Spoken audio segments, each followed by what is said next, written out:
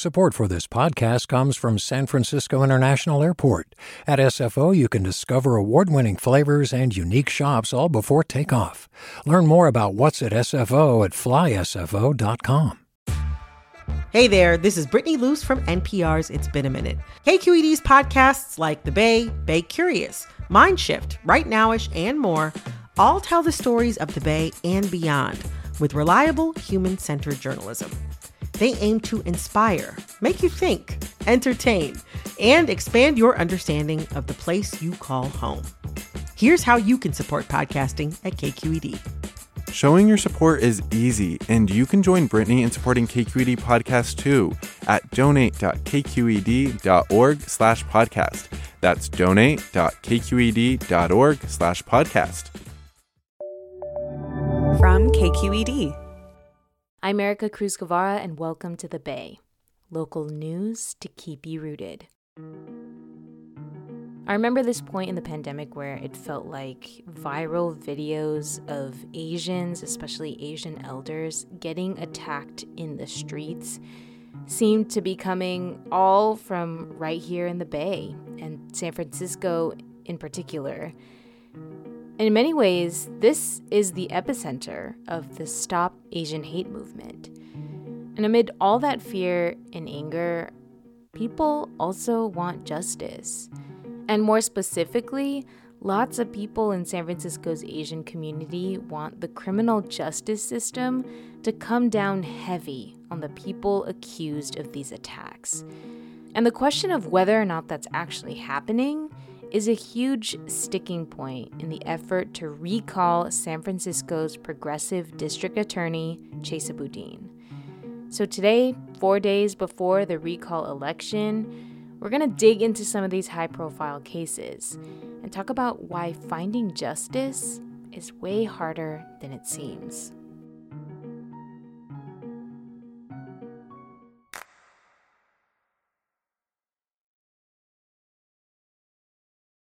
Yes, so I think since the start of the pandemic, we see an increasing amount of media coverage about anti-Asian hate incident or violence, including all those high-profile cases that we examine in our stories.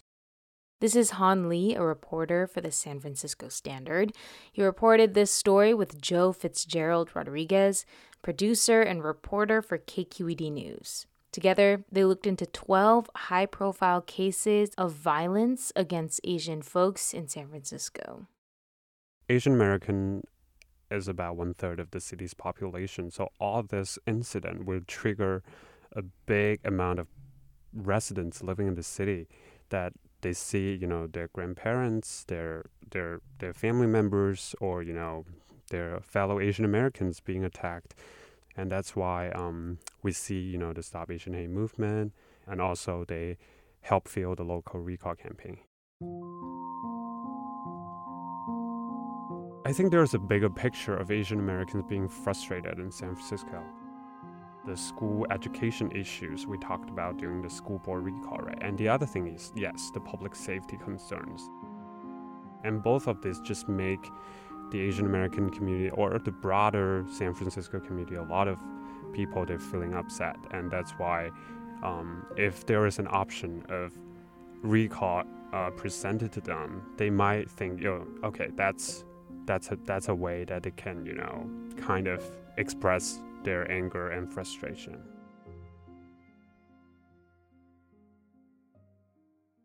Han, what do we know about Asian and Asian American support for the recall of Chesa Boudin?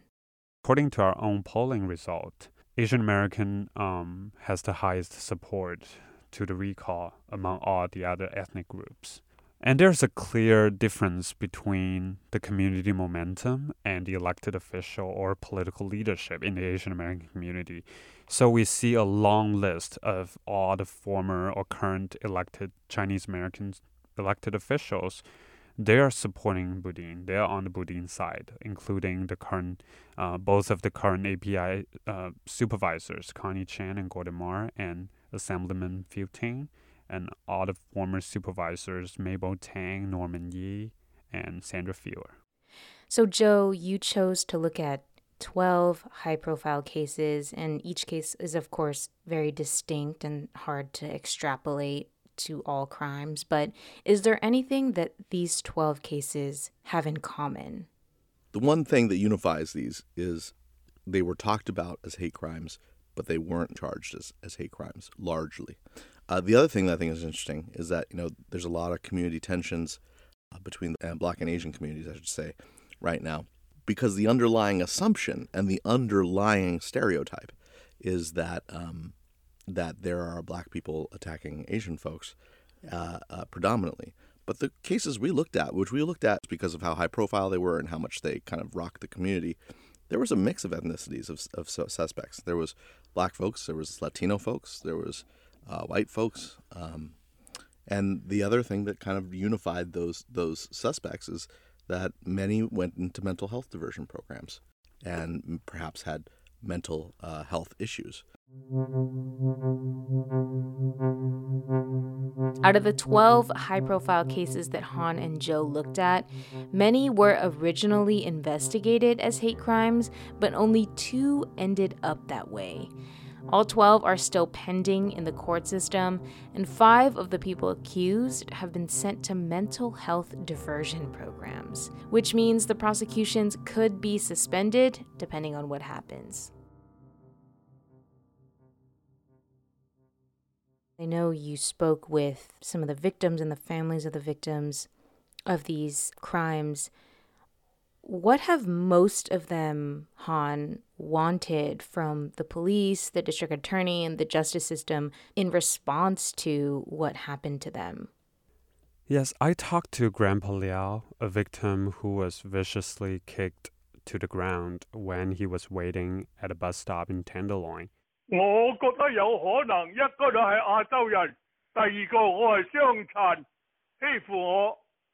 He thought he was targeted because of his Asian or he's disabled. So when I saw that video, and then I'm thinking it's a racial motive because he pushed my father while. And also, I spoke to the daughter of Grandpa Visha, the 84-year-old Thai man who was shot to death in San Francisco and also caught on video, shocked the world. And later, Grandpa Visha became the public face of the Stop Asian Hate movement.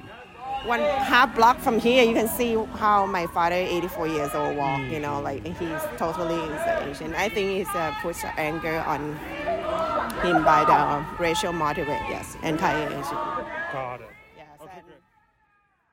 The daughter also said she thought the crime against her dad was racially motivated.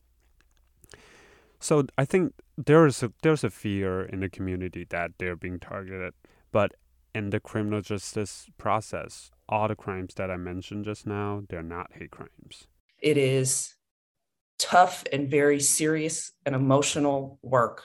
We talked to a hate crime prosecutor who's now the spokesperson for the recall campaign, Brooke Jenkins.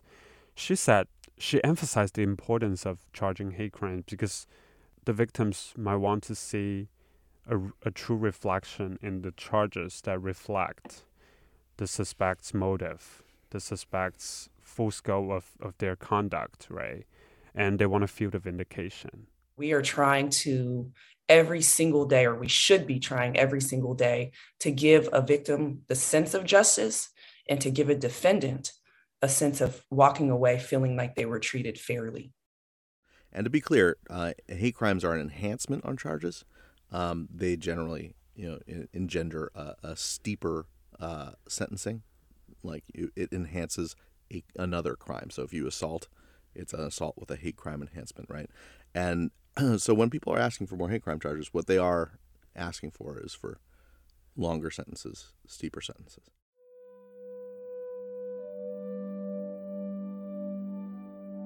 Joe, it seems like there is a gap between what people feel is a hate crime and what the legal definition of a hate crime is. Is that fair to say? Oh, absolutely. Yeah. In fact, that whole sentiment is the starting point for our story. What do people feel is a hate crime? What do people feel in their gut, feel in their heart is them suffering a crime because of hate? And what does the judicial system, what does the legal system say is a hate crime and can be tried as such.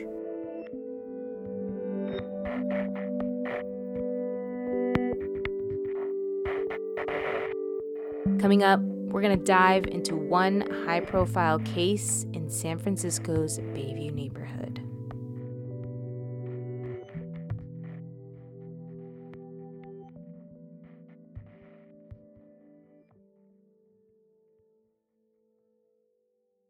Hi, I'm Sasha Coca, host of the California Report magazine. Every week, we bring you stories about what connects us in the giant, diverse Golden State.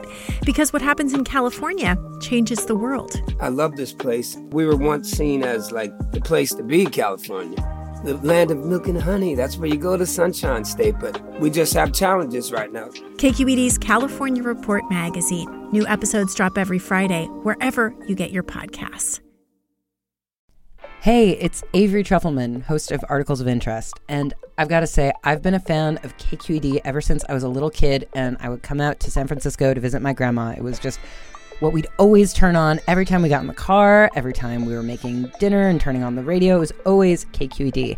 And then over the years, I've become a massive fan of KQED podcasts because this is local reporting at its best. These are answers to questions you've always wanted to know, interviews with exciting, unusual voices, necessary journalism, all told with love and care and artistry. And did you know that a majority of KQED's funding actually comes from members? It's just people like you and me supporting the programs they love, while also getting access to cool events, behind-the-scenes footage, and so much more. If you want to sign up and be a part of this amazing community, visit donate.kqed.org/podcasts to become a member today. That's podcasts with an S.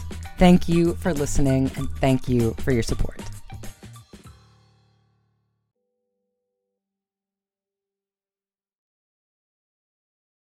I know there was this huge case that really made rounds on social media that took place in the Bayview back in 2020. Can you walk me through what happened, starting with the attack?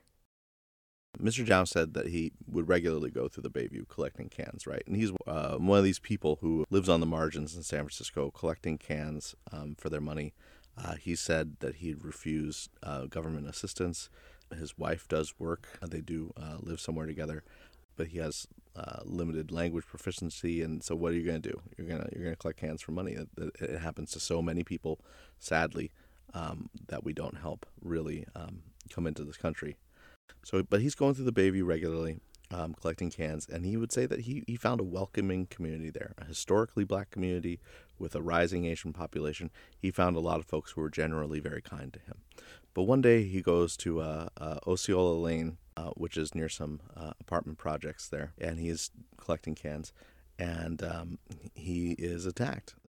This fellow, a black fellow with what looks like a garbage picker, starts swinging it at him, and another man, a younger man, records it. This is Dwayne Grayson, and Dwayne Grayson, who's about 20, records the incident, and you could hear him on the video as he's watching Mr. Zhao getting swung at. Dwayne Grayson, you could hear him say on the video, I hate Asians, and saying it very plainly.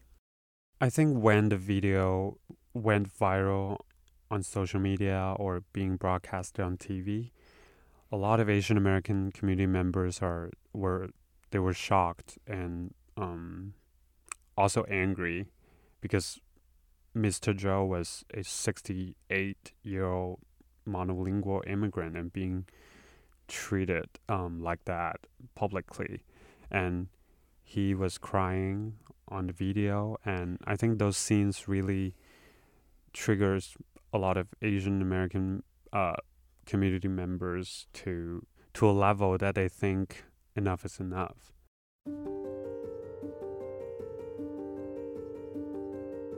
Even though Mr. Zhou had requested a restorative justice process, he and Dwayne Grayson, the young man who recorded the video, never did sit together to discuss their differences, and it's not entirely clear why. Instead, Chesa Boudin's office said Grayson was referred to a neighborhood court and was given instructions about how to repair the harm he caused. Still, this is one of those high-profile cases in San Francisco that still raises eyebrows among folks in the Asian community who think that Boudin should have been more aggressive about charging Grayson.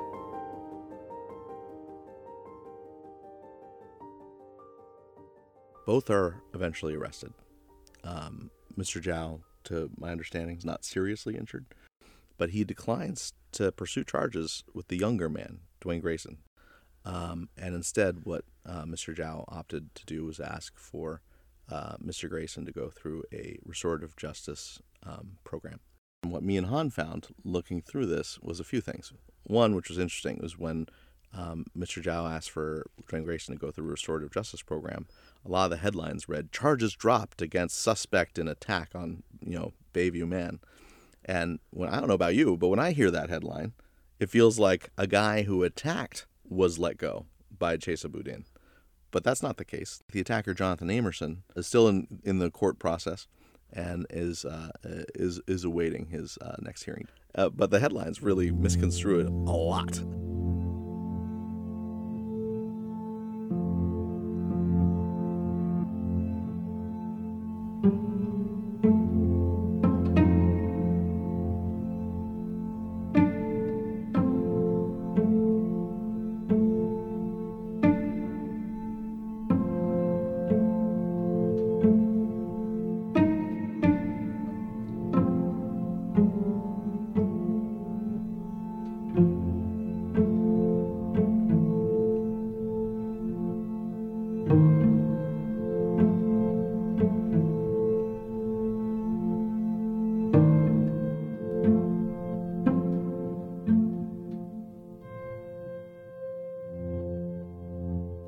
Han, how has Boudin responded to the criticism over how he handled this case in particular? I think D.A. Boudin, he publicly addressed this at a KQED Live event. Offensive, horrific, racist, disrespectful behavior. Outrageous, not criminal. He did acknowledge this is racist, but not reach the level of a criminal prosecution. It is not a crime to make a video of somebody else committing a crime. It's not a crime to be racist. As offensive as it is, as distasteful, as much as we as a city condemn and reject that kind of behavior, for me to file a criminal case, ethically, we have to have a crime that corresponds to the action of the person we're prosecuting. And making a video of someone else being a victim of crime is not a crime. Joe, there's also sort of a local context to this conversation, especially in the Bayview, and that's the issue of tensions between the Black and Asian community in San Francisco. And I know that these attacks have really been used to fuel the idea that there's a problem of Black on Asian crime. And I mean, I've seen this on social media myself. How have you seen this, and how does it square with what's actually happening in San Francisco between the Black and Asian community? The Black and Asian communities have a long history together in San Francisco of both being on the margins and both being political minorities in the city for a long time. You can't help but see attacks like Mr. Joe's in the context of a shrinking Black population in San Francisco, but also in the Bayview in particular, and the rising Asian population. When we talk about tensions, let's name those feelings. Tensions is a very vanilla way for us, a safe way for us to describe it. It's fear. It's fear. There is fear from communities of each other. And then there is reactions that come out of that fear. One thing that is real and prevalent and a big part of what's driving San Francisco's change, especially in the communities that we love, is racism, and specifically anti-Black racism. I was talking with Dinesh Hollins, who is the executive director of Californians for Safety and Justice. That's a criminal justice reform group. There's a very real sentiment that there are populations of individuals who cause problems and make the city and community unsafe and less desirable. And Black people, specifically Black men and boys, are at the top of that list.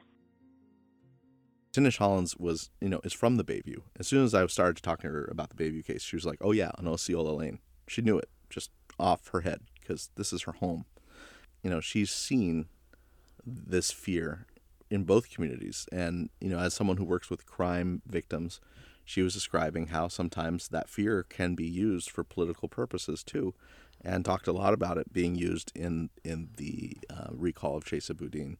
Public safety right now, I feel like, is the very covert way of naming it and being able to say, we want tough on crime so we can push away the kind of people that we don't desire in our communities because we see them as the problem. And we see, instead of looking at the actual problem. How do people in the Bayview feel about what the right punishments for these attacks on Asians should be? From my previous reporting and knowledge of the city, that there certainly is a diversity of opinion, and a lot of it can be on generational lines too. Tinesh really talks.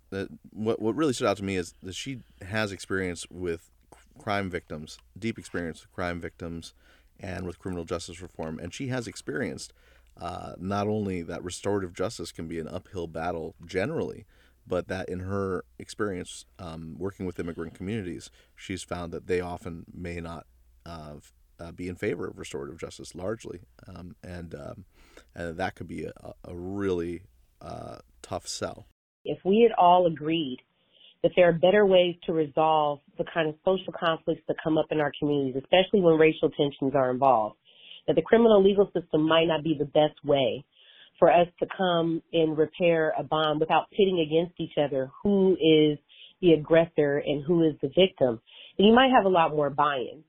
Even in Mr. Joe's case, where he wanted restorative justice, even then it was a tough sell, and we found that the experience of what restorative justice Dwayne Grayson went for shifted from the sit-down style with Mr. Joe to neighborhood courts. I would like to think that the people involved in this situation, the ones who didn't participate, probably weren't invested because the larger society sees them as the aggressor, not just in this situation, but overall. Han, I'm curious about your thoughts on this. Do you see this divide as well on sort of what to do? I think when we're talking about Asian American community here in San Francisco as a voting bloc, we might consider it's a more moderate. And also for the younger generation, there are more progressive, and also for maybe older generation immigrant community, when they first come here, they might not know a lot of racial justice movement in American history. And when they see the news, when they see all those crimes happening, they might have a stereotype of, they're being attacked by a certain type of people, right? But so there is a divide. And I do see a lot of conversations being hosted or happen trying to bridge different communities or trying to solve the tension, but still, as Joe mentioned, the tensions are real, or the tensions are there.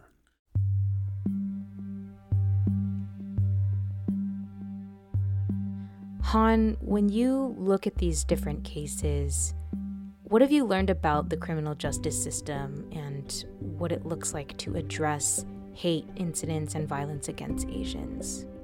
First, hate crimes are hard to charge, right?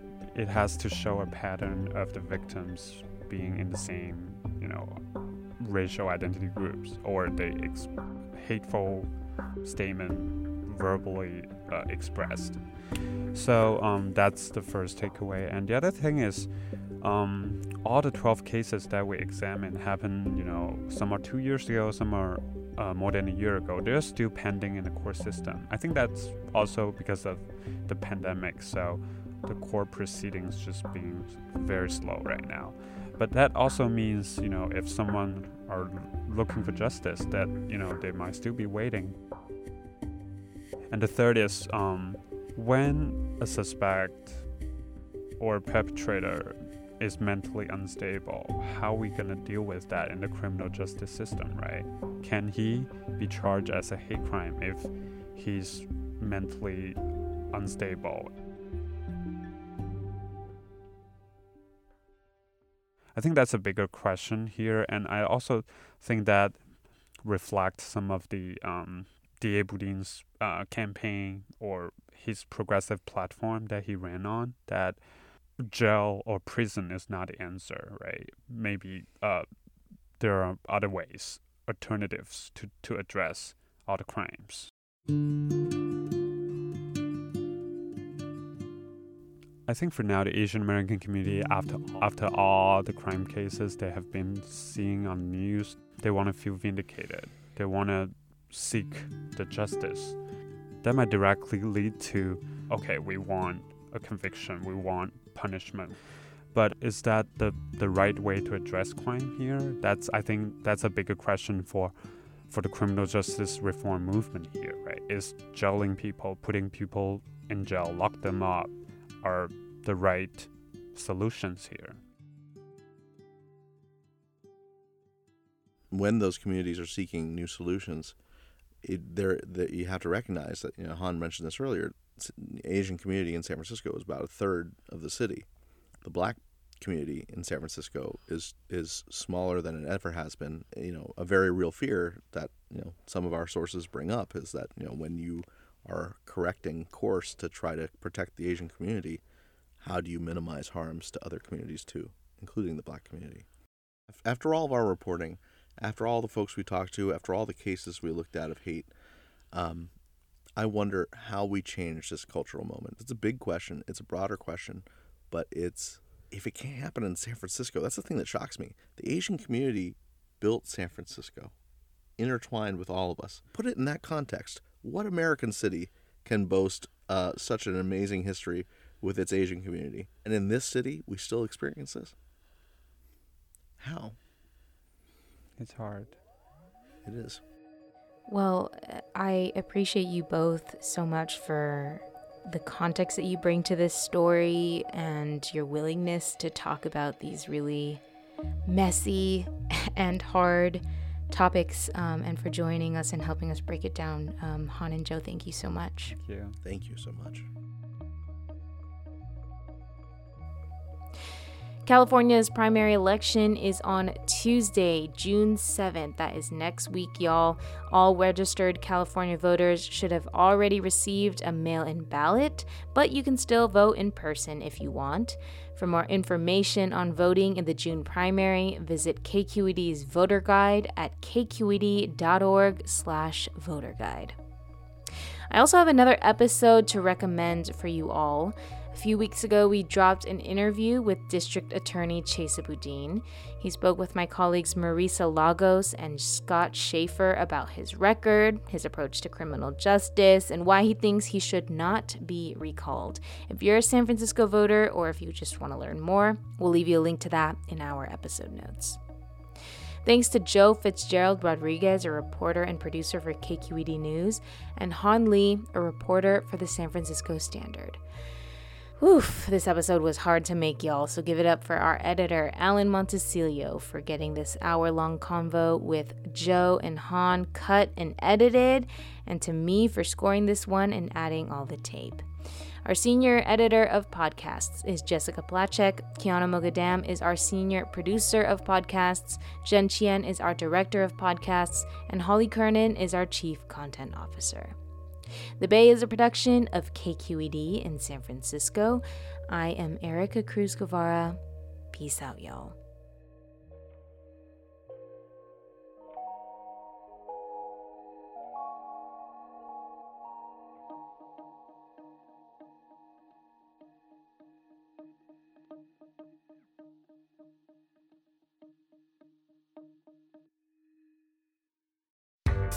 Hi there, I'm Randa Abdel Fattah from Throughline.